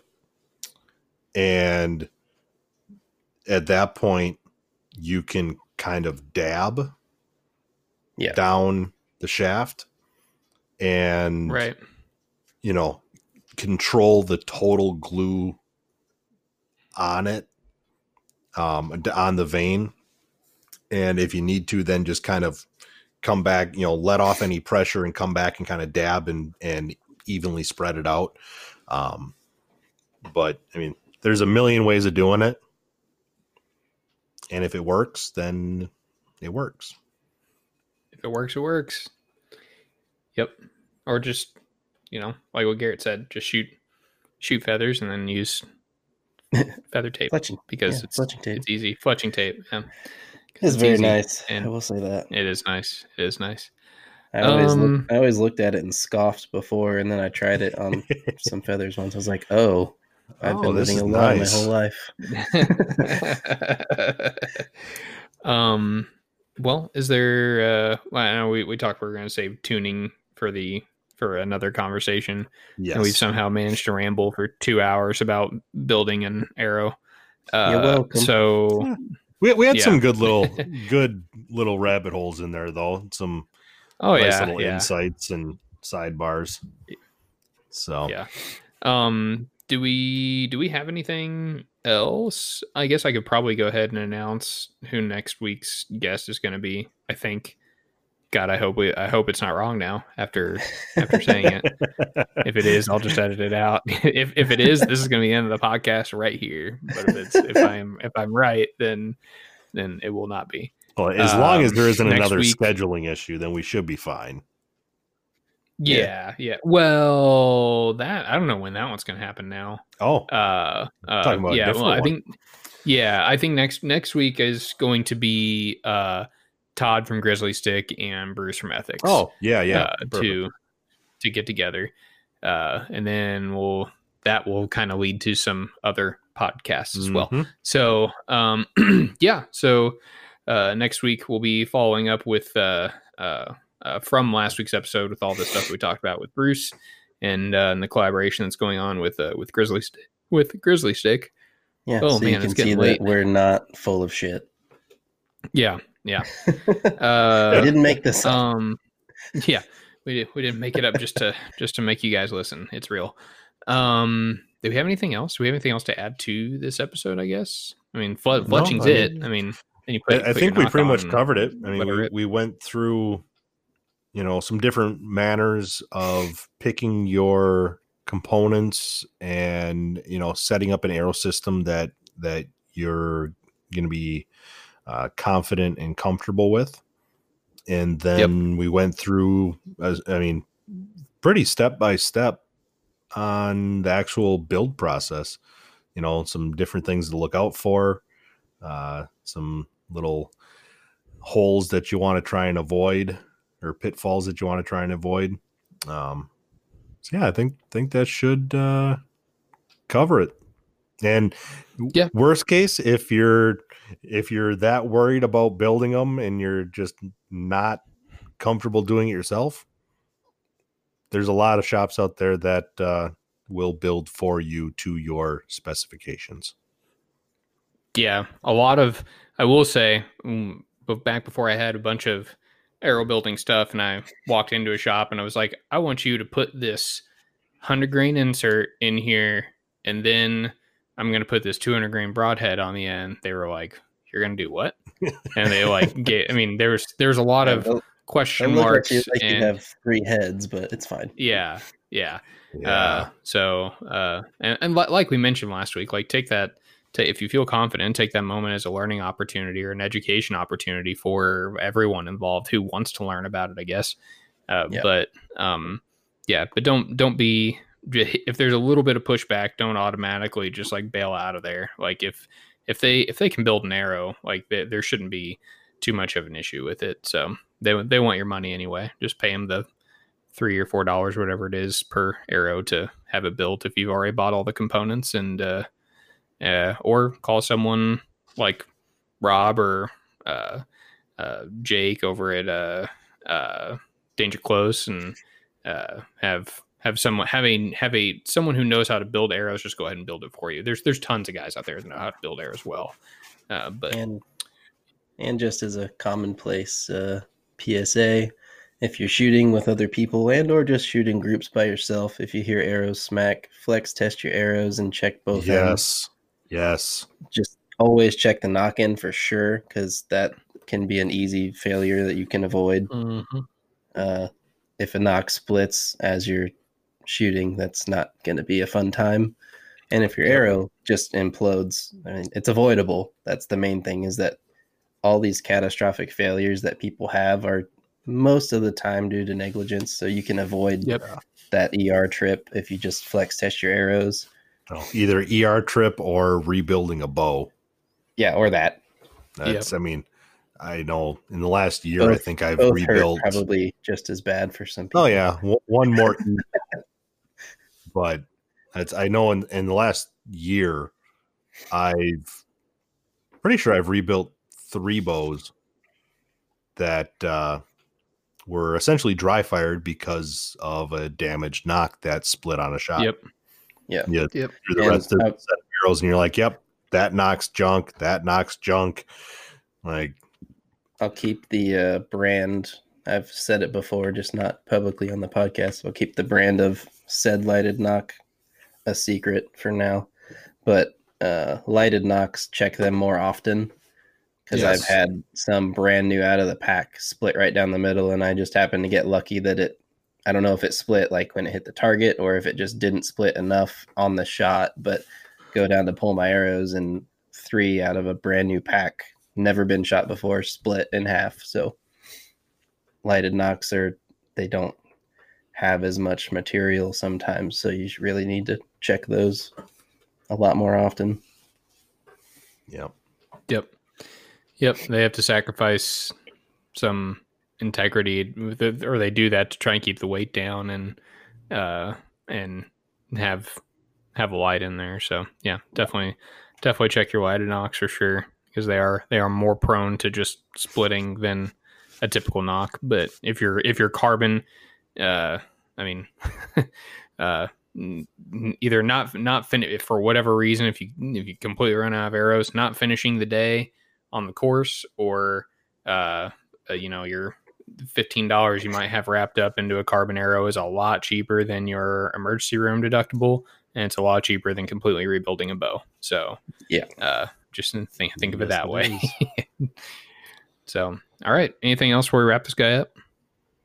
I don't think so. I'm sure we can find 18 more rabbit holes to go in for hours. If we wanted to, but we don't need to. We probably could. I'll say good luck with the hunts. Matt, I'm assuming you're going to be sneaking out for some turkeys here.